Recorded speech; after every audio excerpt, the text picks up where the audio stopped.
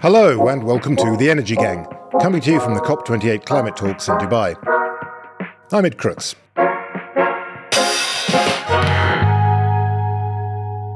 Now, the central issue at these talks is clearly emerging as whether the governments of the world will agree to make a commitment to phase out the use of fossil fuels.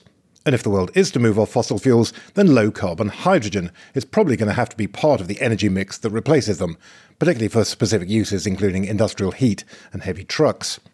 But to turn that vision of a hydrogen economy into a reality, there are many, many barriers that need to be overcome. And that's what we're going to be talking about in this episode. One big issue is with winning political and public support to get the essential infrastructure built.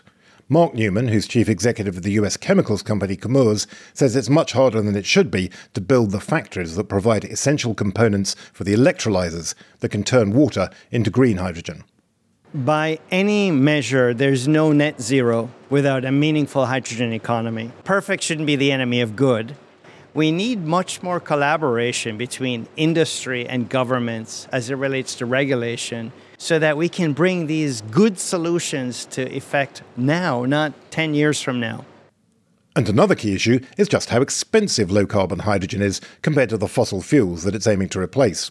And that's the issue that I discussed with John Hartley, who's chief executive of the UK-based hydrogen technology company Levidian. If you look at our system without any of the other benefits and it's just hydrogen, it is today at the higher end of the cost scale. So more like kind of $8 to $10 per kilo in terms of production cost. And we're focused on electrical efficiency. So as we become more electrically efficient, you can really drive down that cost of production. We'll hear my full interviews with John Hartley and Mark Newman later in the show. But first, I spoke to Michelle Lujan Grisham, who's the governor of the state of New Mexico, about another big problem with green hydrogen, the availability of water. Governor Grisham, thanks very much for joining us today. Thank you very much for having me. I'm excited about our conversation. Absolutely, yeah, because it's something really interesting that the state of New Mexico is doing, I think, and I'm very keen to get into it with you. We're talking about hydrogen here, and we're thinking about low-carbon hydrogen and obviously enormous excitement around the world in the hydrogen economy. And a lot of potential clearly in green hydrogen made from electrolysis of water, and that's what a lot of people would say should be the focus of efforts to develop a low-carbon hydrogen industry. But one of the big drawbacks with that green hydrogen that's perhaps not often thought about enough is the question of the water supply. It is actually pretty thirsty as an industry, needs a lot of water, needs a lot of clean, pretty pure water to be electrolyzed to make that low-carbon hydrogen.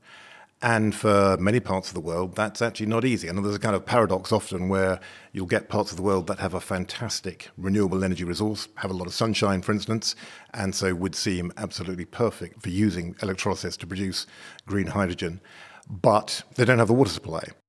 And this is something which you've been thinking about in New Mexico, and you've thought of a very interesting way to address this, I think. So could you talk a little bit about what you're doing and perhaps explain what your policy is and how you think this is going to kind of address this problem of the shortage of water for hydrogen? Well, hydrogen for us in particular is a very important, we believe, strategy to decarbonize transportation.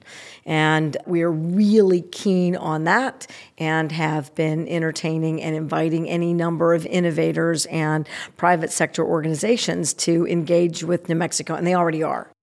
But to your point that we were looking at carbon intensity measures, that gets you to a green hydrogen model. But in an arid state who has been in extreme drought for decades, that doesn't make much sense. And so what it does, frankly, just from that perspective, is it might minimize some of that private sector interest in our state, certainly on using natural gas and other related opportunities for hydrogen. You have a different set of circumstances, but we want to race to the top for the cleanest, lowest carbon intensity opportunities for every single advanced energy design and transition possible. So we have two things that we have a lot of. One, given that we are an oil and gas producing state, second largest in the country, and that's an interesting juxtaposition for a policymaker who, A, wants to be held responsible and accountable for advancing clean energy designs and doing something about our carbon footprint and leading as a subnational. And two, recognizing that our scarce freshwater resources, which are used for everything, including, until our administration, for oil and gas production, makes no sense. So we have produced water by oil and gas, and we have large reserves of brackish water. And the debate about brackish water, even before I was governor, is when there's a transition to desalinate brackish water for drinking water, who's going to own that utility? Who's going to operate it? Where does it go? How do you balance that with the freshwater aquifers? And it never moves. Well, this announcement today, a strategic water supply using brackish water and produce water, says, look, we will create a long-term, predictable contract in the marketplace for innovators. You clean the water, we own the water. Now we use that water for hydrogen, clean energy, advanced energy, chip manufacturing, intelligent manufacturing. And as that innovation progresses, there may be other ways to use that water. So this is a very interesting model, right? This is a financial structure which you hear about used in the pharmaceutical industry in terms of creating incentives for people to develop vaccines and so on. This idea of an advanced commitment, is this the first time this has been used in water? Has anyone done this before, do you know? I am not aware of it anywhere else, certainly not aware of it in the U.S., and it dovetails so nicely with the way in which we're doing the same kind of deployment through the Inflation Reduction Act. So we are signaling to companies and innovators and first movers that this is where you want to be, because you get the opportunity to demonstrate the success of your business models, and we get the opportunity to regulate it, permit it, make sure it's viable, and then create this reserve. And so it's better doing it that way, you think, than just mandating people process their water or only use processed water for hydrogen. I mean, the regulatory routes you could go down, or I guess there's other kinds of financial structures you could have. You could charge people or offer some kind of subsidy for purifying water. You think those... Well, I'll give you an example. I mean, even in the produced water side, right, we permit the ability to re-inject that. Not all of it gets re-injected, but a great deal of it does. And that's it. Okay, so we don't have water that we don't want out and exposed. But if we just process 3% of that water using a green hydrogen, it's enough energy, just 3% of just the produced water that's injected, to provide energy for every single household in New Mexico for a year. So it creates then the opportunity to really do that decarbonization, taking something right now that is not identified as a resource. It's identified as a waste. And when you identify it as a waste, in that way, it changes the mindset of the private sector. Right? They're being regulated, they're managing it in a finite way. We shift that completely. It's a complete paradigm shift. We want you to turn that into a commodity that we own. Now we are investing in your technology. We're agnostic about it as long as it's got a proven concept. And I just change and shift that entirely. So how pure does the water have to be to use for green hydrogen? I mean, I guess one of the reasons I'm asking this question is because you think about then, so you've got this water, you've purified it, desalinated, whatever else needs to be done to it. You've got a gallon of water, then presumably there's a load of competing different uses. You could use it, you could send that for drinking water, it could be used for agriculture, it could be used for chip manufacturing. It could for all of it, but we're going to be pretty focused on this strategic water supply so that there's a division. This is for industrial practices. Fresh water's for New Mexican, so that we are being really clear, because look, water is scarce. The debate and fight about that is real, and it should be, because we're talking about making sure that for future generations we've got a freshwater supply to protect all the humans on this planet. So the debate is, what are you going to use that for when people think about that you're going to take their freshwater or create other private sector situations that minimize their fundamental protection. So we take that away. Here, every industry will set their standards. And I also think that they set standards that are too high, that allow them to really make a case to policymakers that they just need access to fresh water. We just had that example with a solar manufacturer, and when we asked them just exactly how clean does this water need to be, turns out that minimal processes to brackish water, as an example, is suitable for their manufacturing. So we will there'll be a variety, I would guess, of different standards depending upon the companies who are involved in that $500 million protected set of investments, so that we'll have opportunities to dedicate that water to green hydrogen, to solar manufacturing, and to any number chip manufacturing, and all those standards will be different. And you can get it pretty damn clean. So how important do you think hydrogen is ultimately going to be to New Mexico then? Critical. And I know that not everyone around the globe is there, but I don't see another way to meet both our reduction in greenhouse gases and carbon footprint. Look, I don't want to be neutral by 2045 or 2050. I want to be negative. Well, I can tell you right now, we can't get to neutral by that time frame without a transition to hydrogen, given how much CO2 we are emitting in the transportation sector. And for huge agricultural states, New Mexico, as dry as we're a giant ag state. Depending upon the brackish water, use that as an example. There's a ton of different, take a crop like cotton, so we're not ingesting that cotton. You have a whole different set of standards, I think, that you can meet safely, productively, responsibly, which means we're protecting the ag industry, which would basically go away in the West. That includes, in large part, states like California. So I see hydrogen as a critical transitional clean energy source as we move towards what I think people are oversimplistically, including in my state, will just put these green electrons just from solar, and we're good to go. And it's just, frankly, not that simple, as you know.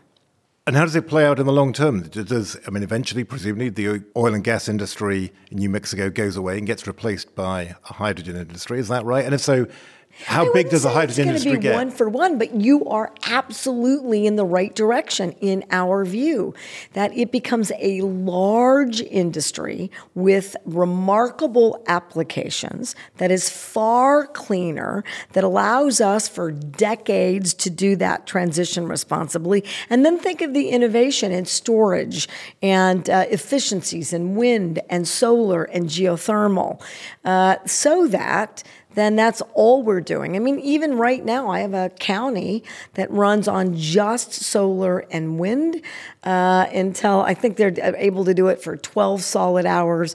Nighttime gets a little tricky, but in short order, it'll be a 24-hour design. So we're allowing communities on their own to get there by creating transitions. I think it is the most responsible work, because an all or nothing debate means that we're less likely to meet the targets for the future. We're less likely to decarbonize areas that we can do right now. I mean, we have hydrogen trucks and buses and cars. And we're happy to make sure we've set clean car standards. So we are thrilled with the opportunity for EVs. You know where else you can get lithium? Produced water.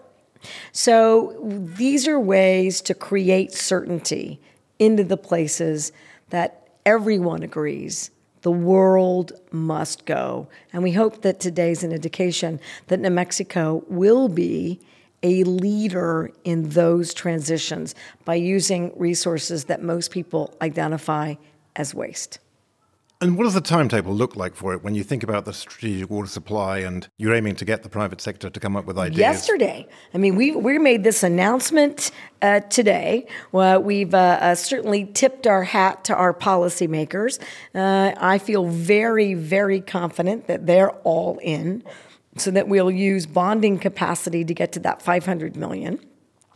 250 out of this legislative session, so 24. That means by the end of 24, we already have permitting, right, processes in place.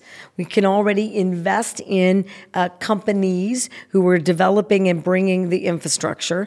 And then well into 25 for the second tranche of money, we're actually we'll be able to identify that cleaned commodity. So fast. So you're here talking about this at COP28 in Dubai. I think, are you the only US governor that's come? As far as I know. So, Which is good. More companies for us. I was going to say, why? What's the justification for being here, and what have you made of the conference so far? What do you think of what you've seen? Well, this is my heard? third COP, right. And I do think they are. It's a remarkable undertaking. So for folks who haven't participated, I really do appreciate the breadth and the complicated nature of having 70,000 people participating in decision-making, networking, and highlighting and creating, the exhibits that give us all the opportunity to go further, faster. All COPs are so big that it can be a daunting enterprise to sort of figure out what the best use of your efforts are. But look, when we got here, we announced with the federal government in making sure that the U.S. is doing much better in their efforts to reach their own carbon emission reduction targets. And of course, the 25 states in the U.S. Climate Alliance are doing better than the states who aren't. New Mexico's leading in that effort. So we got here to announce that the EPA basically is launching the New Mexico methane requirements in our rules for oil and gas all across the country. And we were able to showcase a study that shows we've had a 70% reduction, and Texas has not had that same experience. So we start there and we end with, now we're solving our transition challenges with the strategic water supply. And are you also seeing COP28 as a big commercial event? This is one of the things that I think a lot of people have been saying, and it certainly struck me in the conversations I've been having, how many businesses are here. There's a lot of talk about deals, a lot of people trying to show off their technologies for decarbonisation that they want to offer to the world. And I guess there's kind of two ways of seeing that, and some people put that in a negative light and say it's kind of undermining the effort on climate change. But I have certainly seen that reporting, right? And I agree with you that it's a different... this one's a bit different. You have what appears to be less of the advocacy aspects from an environmental community that's evidence-based and ready to go, and the business community. The beauty of potentially the learned lessons in Dubai should be that it's not all of one and none of the other, which is a lot like our announcement. It will take innovators. It will take private market resources. Because I do think that what really chills and stalls out so many really good ideas is when all of the efforts feel like they are over-subsidized and borne by taxpayers. And if it's a partnership so that the advocacy sets the stage and the tone, is really clear about what challenges we must overcome and when, and we allow the private sector to help us with those solution-based aspects, that is the right recipe. We just need to make sure that there's space for respectful dialogue between both. It can't be all of one because you won't hit those standards. And it can't be just advocacy because we're going to miss innovation. And I think this is the right, like I said, partnering. Let's just make sure it's the right amount of both in the right way. And maybe that's the opportunity from Dubai. And we're going to deploy that in New Mexico. The advocates are really important to us. And frankly, our bold efforts in climate change have been because we have an aggressive, productive environmental community. You need them, and I'm grateful that they leave very little room for us to think sometimes out of the box without really adequately demonstrating that out of the box is good for the planet. That's more than fair. And now New Mexico's demonstrated we can do both. Governor Grisham, thanks very much. Great talking to you. And thank you very much. It's my pleasure. As I was saying earlier, I also talked to Mark Newman, who's chief executive of the chemicals group Chemours. And we talked about where that company fits into the energy transition in general and into the hydrogen economy in particular. Mark, thanks very much for joining us today. Ed, thanks for having me. It's a pleasure to be here. So, first question I think it's important to think about is, why are you at COP28? In the sense of, given all the competing demands on your time as a chief executive running this big multinational company, why is it worth being here in Dubai to take part in these talks? You know, I'm happy to represent the Chemours team here there's so much need for public-private partnerships, to really accelerate the work on climate. And so I'm excited to be here. We have a lot of innovation, as I mentioned, in our chemistries, and we need the right government regulation and incentives. With innovation from us, we think we can get the job done. So tell us a bit about Chemours then. So a lot of people, I'm sure, won't have even heard of the company. People who have heard of the company might think of you in particular in connection with titanium dioxide. You're one of the world's leading producers of titanium dioxide. But as I say, tell us a bit about Chemours and where do you think you fit into the energy transition? So Chemours has three industry-leading segments, titanium dioxide being one, our Titanium Technologies Group, our fluorochemicals or thermal and specialized solutions, and our fluoropolymers, which we call advanced performance materials. And I would say our fluorine chemistry, both the refrigerant side and the polymer side, lead to some very demanding applications for climate, whether they're low global warming refrigerants or the transition to hydrogen, where our Nafion membrane is literally at the heart of the hydrogen economy. So lots of exciting developments in this chemistry around climate and energy transition and advanced electronics. Talk about refrigerants first, maybe, because that's something where there's been quite a lot of activity in recent years and a lot of talk about refrigerant chemistries in order to reduce the global warming impact. Yes. We've had the Kigali Agreement, which was intended to advance adoption of lower global warming potential refrigerants. Explain a bit about that, explain what's happened, maybe for people who don't know that whole story, and then explain where you fit in at Chemours. Yeah, essentially refrigerant gases, when they escape, have a global warming coefficient. And so we've done a lot of work with the manufacturers to reduce the level of gases escaping to the environment. But as a chemistry manufacturer, we've done a lot also to develop and commercialize so-called low global warming potential or low GWP refrigerants, which have less greenhouse gas impact when they do escape. We've also done a lot of work to make these more efficient gases so that you're reducing energy consumption at the same time. And then, of course, with the push towards electrification and the use of heat pumps versus burning fossil fuels, these same refrigerants are used actually in reverse to extract heat from the atmosphere for heating in homes, whether it's hot water or climate. By the way, refrigeration is a growing class as the climate warms globally. But it's also important to reduce things like food waste in the cold chain. It's also important for vaccines. So there's more and more applications where the wise use of refrigeration is good for the planet. And tell me about hydrogen then. So you said something like your membrane technology is at the heart of the hydrogen economy. What do you mean by that? Yes. So most renewable hydrogen is made through an electrolysis process where you're essentially splitting the water atom, the water molecule into hydrogen and oxygen. That split occurs across a membrane, and it happens to be our membrane, in many cases, the Nafion membrane, where you're essentially separating hydrogen from oxygen using the water molecule. In the same way in a fuel, so that happens in an electrolyzer. In a fuel cell, you do just the opposite. You combine hydrogen and oxygen, you produce water, and that releases electricity. So the efficiency of the membrane and the design of that membrane improves both the durability and the energy efficiency. You want to avoid losing energy across that membrane as you either convert electricity into hydrogen or hydrogen into electricity. And so we've done a lot of work on this chemistry, and we're fascinated about where we can go with it. And where do you think you can go with it? What is the potential for that market? By any measure, there's no net zero without a meaningful hydrogen economy.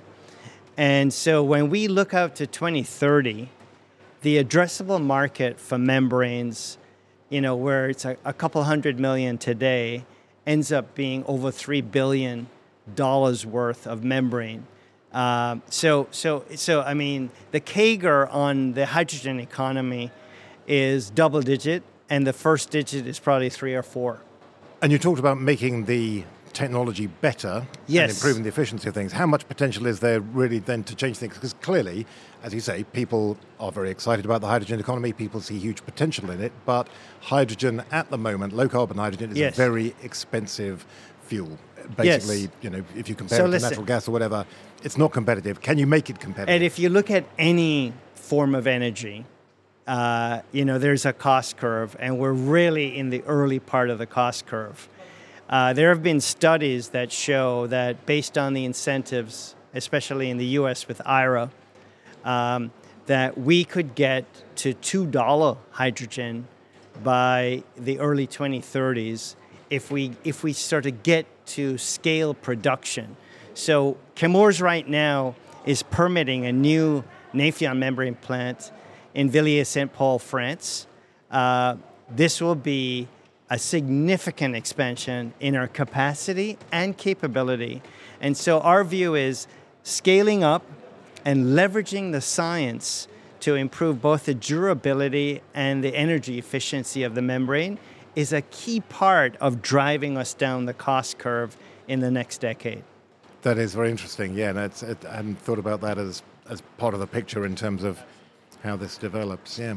So going back to COP28 and your thoughts about the conference, to what extent is this nowadays a commercial event? I mean, is there something where, are there deals to be done? Are you talking to potential customers?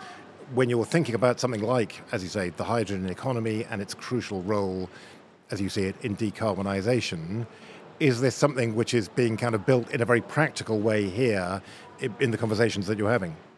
So clearly there is a commercial element and a business opportunity in providing solutions that address climate. So we see that as the primary reason we're here, to advance that thinking, but also to use this as an opportunity to interact with governments and NGOs to say, look, perfect shouldn't be the enemy of good, one, and two, we need much more collaboration between industry and governments as it relates to regulation to permit facilities like our plant in France, to get these plants up and running as quickly as possible so that we can bring these good solutions to effect now, not 10 years from now. And obviously it's a problem that many investors, project developers, companies talk about when they're thinking about making investments and making these kind of investments that could potentially contribute to reducing emissions and to building a low carbon economy. People say, well, there's so many restrictions, it's so hard to get anything built. Certainly a complaint you hear a lot in the US, in North America, but you hear it in Europe as well and in other parts of the world. Is this something which you think is a fundamental barrier? When you say you're here trying to get that message across to politicians, regulators, is this something you'd like them to kind of think about more than they're thinking about at the moment, which is the extent to which those regulations obstruct investment in emissions-reducing technology? Yeah, and I think this is the biggest issue that we face, that on the one hand, you have the EU Green Deal, you have the Inflation Reduction Act to incentivize the energy transition. But on the other hand, when you're trying to build a plant to bring more Nafion membranes online, it becomes very challenging. So, we're really looking for regulatory coherence that says these are technologies that enable a more sustainable planet. How do we enable them, and how do we bring them online as quickly as possible? And when you think about the hydrogen economy in particular, and as you say, your membranes as part of that, what are the particular barriers that obstruct investment, prevent the technology getting deployed? So I'll give you an example. Earlier this year, there was a REACH PFAS restriction dossier. Wanted to essentially ban 10,000 fluorine compounds. Many of those fluorine compounds, including our Nafion membrane, are part of the energy transition story. So we can't have the EU Green Deal on the one hand purporting to advance low carbon fuels, but then the very chemistry to get us there, there's a proposed ban on that chemistry.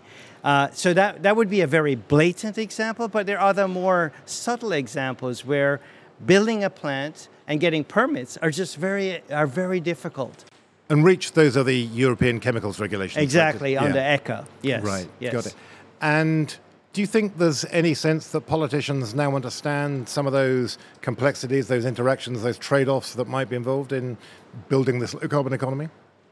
Listen, I understand that in a democracy, politicians have to respond to public opinion, but I think there is a need for regulators working within the political context to say, look, these chemistries are essential. They can be made responsibly, and we've proven that. And so this is something that we should fast track, not just enable, but fast track because of the concern of the climate impact on human health and the environment. So we've developed a new specialty fluid where you insert the server in the fluid boils, it reduces the energy to cool the server by 90%. 90, you heard me right. So data centers contribute 1 to 2% of the greenhouse gases globally, but everybody's excited about AI. That means more and more data centers, right? So how you cool a data center is a big deal. So we announced this technology this year. We're working with the regulators to get the chemistry approved and then to build the plants. That is fascinating. Very interesting stuff, yeah.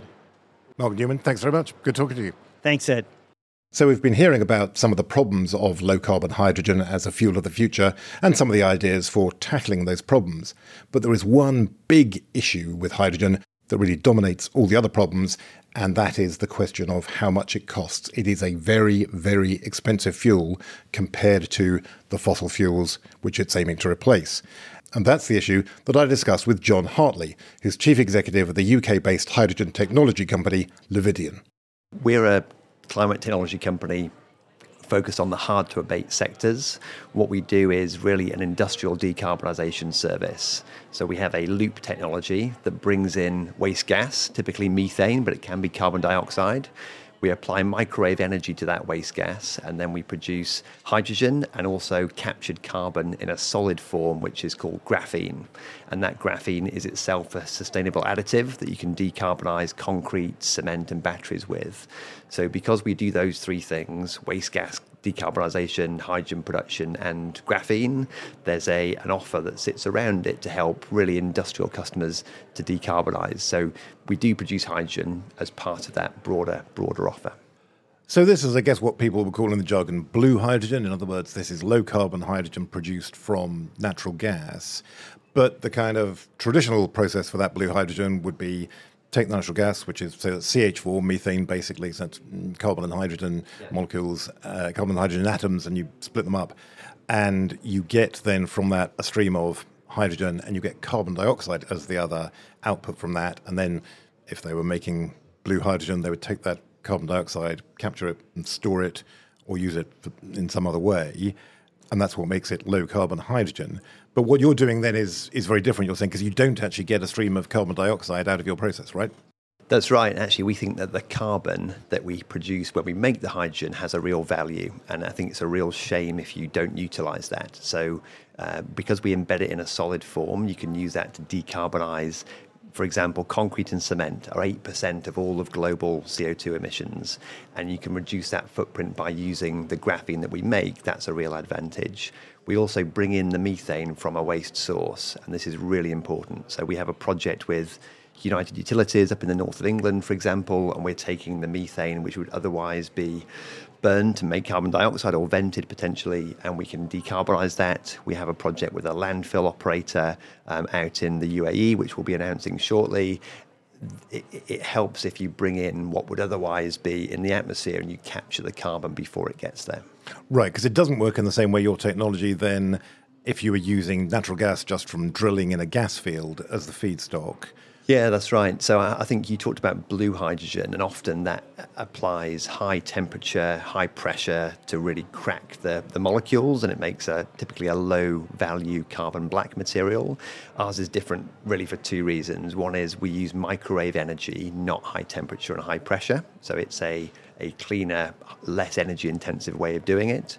And the second difference is we focus on the quality of the carbon output and that graphene material that you can then utilize. Right, and I want to come on to that, and I want to think about the economics of your technology in a moment. But before we do, just to be absolutely clear then, in terms of what happens to the carbon in the methane that's used as your input, you don't capture or trap all of it, right? That there is still some carbon dioxide emissions that come out of your process. So we don't have carbon dioxide emissions at all. No. Okay. So we capture carbon in solid form, and some carbon does reform back as methane again.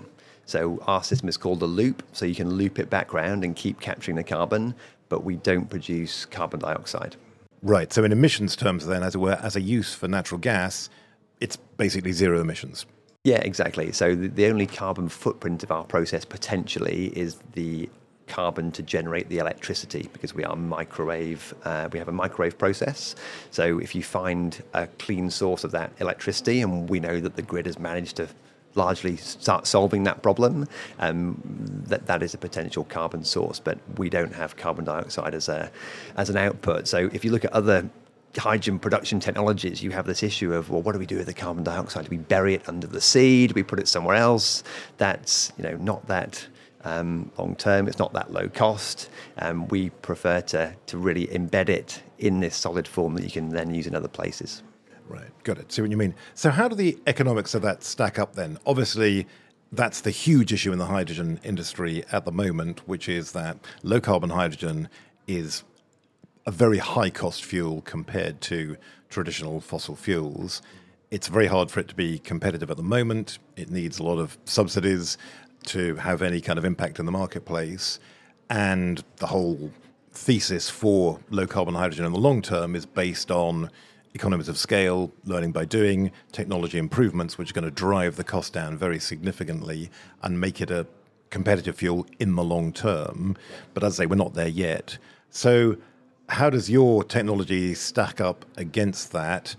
I mean, how expensive is the hydrogen that you're producing, and what do you think the prospects are for bringing that cost down? Sure. So we're selling commercial units today to customers who want a return on that investment. And the reason we're able to do that is we can combine decarbonising waste gas, so therefore avoiding fines or generating carbon credits, with the hydrogen, but also with the graphene, which is a very valuable material because it's an additive. So per gram, per kilogram, it has a lot of value. So for use cases where all three are used, the hydrogen is effectively a free byproduct of the process. You use the graphene, you decarbonise the waste gas, so what's the cost per kilogram? Nothing. It's just a benefit of having the system. If you look at our system without any of the other benefits and it's just hydrogen, it is today at the higher end of the cost scale, more like kind of $8 to $10 per kilo in terms of production cost, but it's very rare. And we're kind of 2 years old as a company. We're focused on electrical efficiency. So as we become more electrically efficient, you can really drive down that cost of production. Our aim is, in the next couple of years, to be competitive as a standalone hydrogen producer without the other two sources.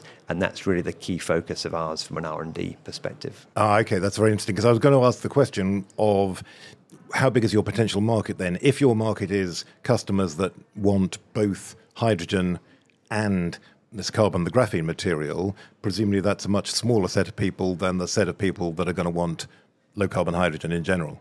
The customer doesn't have to use both themselves. They can be proximate to another customer who does use the graphene.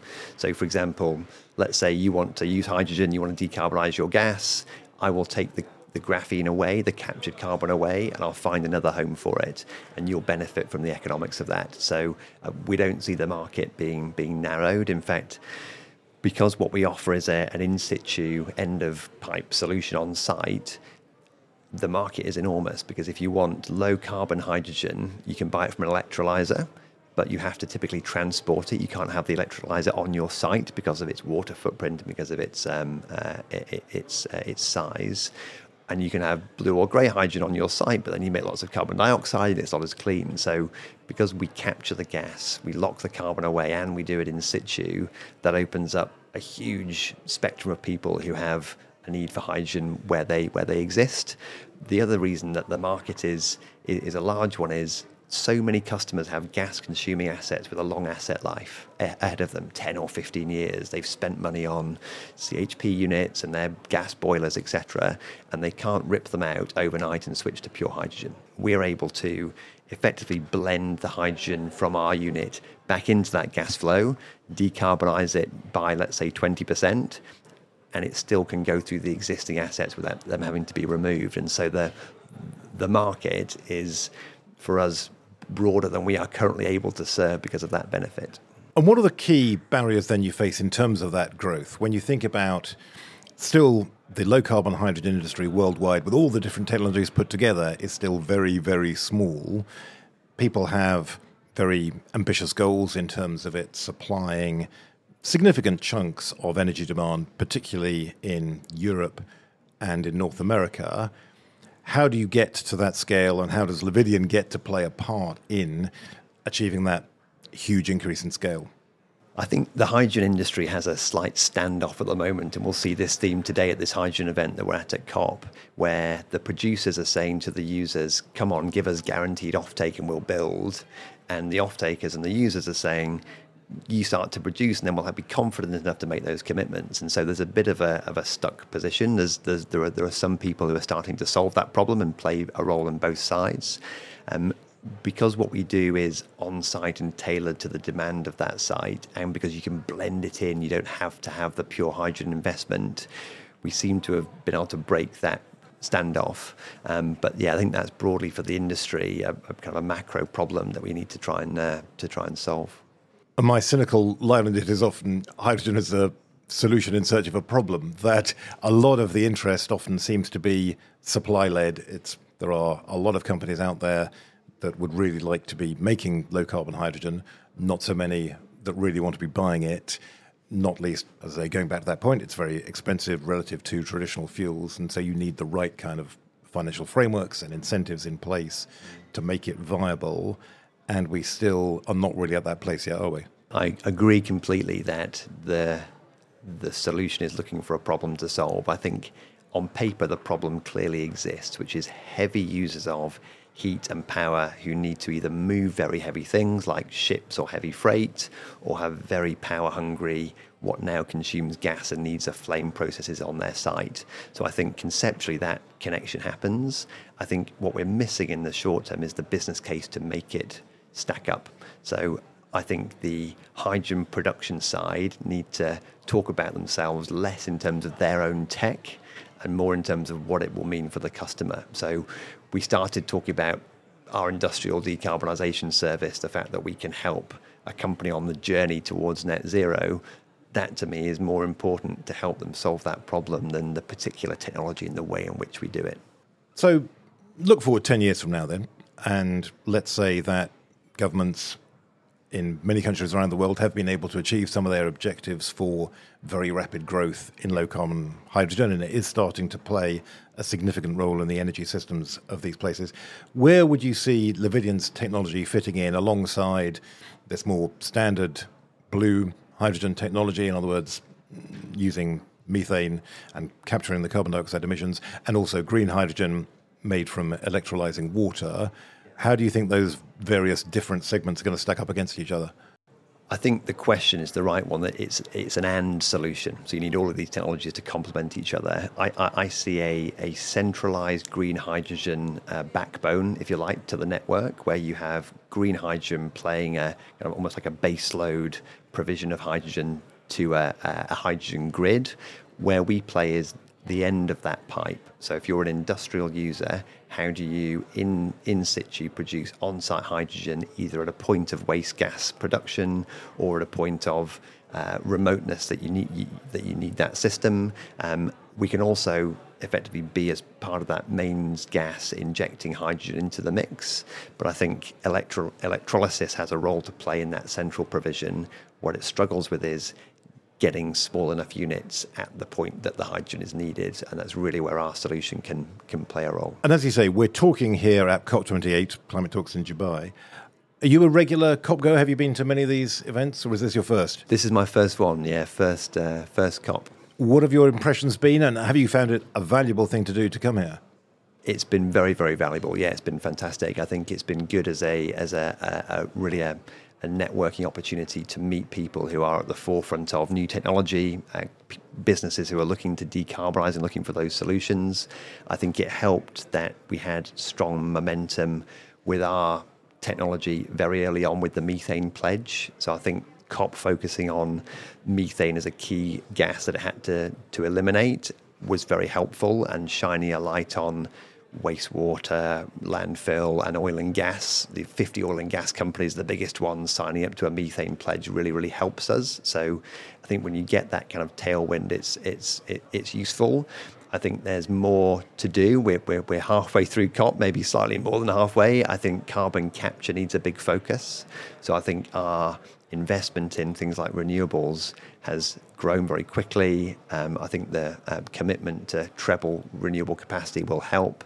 But if you look at where investment is needed, that has been working and growing. Carbon capture isn't. In fact, we need 30 times the amount of investment in carbon capture to hit the targets than we have today. So it's a long answer to your question. I think COP as a producer of real clarity, real commitment, this one so far has done well. It's got more to do in the back end, and as an opportunity to connect with people who need help trying to get to net zero and they don't have all the technology solutions is great for us to be part of. So that's very interesting. As you say, we're in the final few days of the COP. It seems very clear that the issue that's going to dominate negotiations in those final stages is this question of what is the language that governments come out with in terms of the future of fossil fuels. And there seems to be a pretty profound argument between people who say we need a commitment to phase out the use of fossil fuels against people who say somewhat softer, milder language is possible. You talk about phasing down use of fossil fuels, something like that. Is that a significant argument, do you think? Does it actually make a difference whether COP comes out and says phase out or phase down? And what's your view on that argument? I mean, where do you come out in what the language should be? Yeah, on is it significant or not, I think we will phase out anyway. I think the energy system has shown its ability to change, and I think that we will get to that point anyway, regardless of what the rhetoric says, honestly. I think we will find a way of allowing the energy system to get people to prosper, to grow, for the economy to be healthy, to lift people out of poverty without the need to rely on oil and gas, which has helped to do that so far.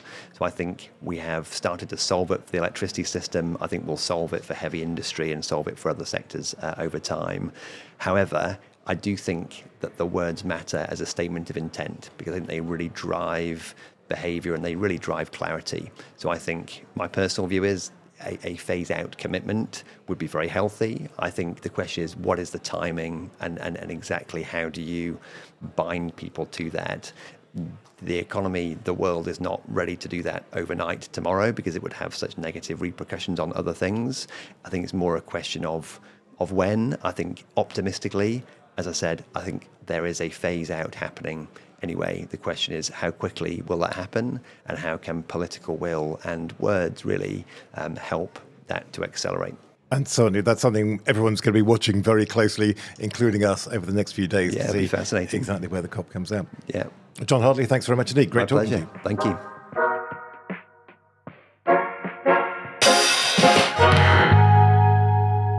So, thanks very much to John Hartley for joining us. Thanks also to Mark Newman and Governor Michelle Lujan Grisham. And above all, as ever, thanks very much to all of you for listening. We'll be back soon with all the latest news and views from COP28. Until then, goodbye.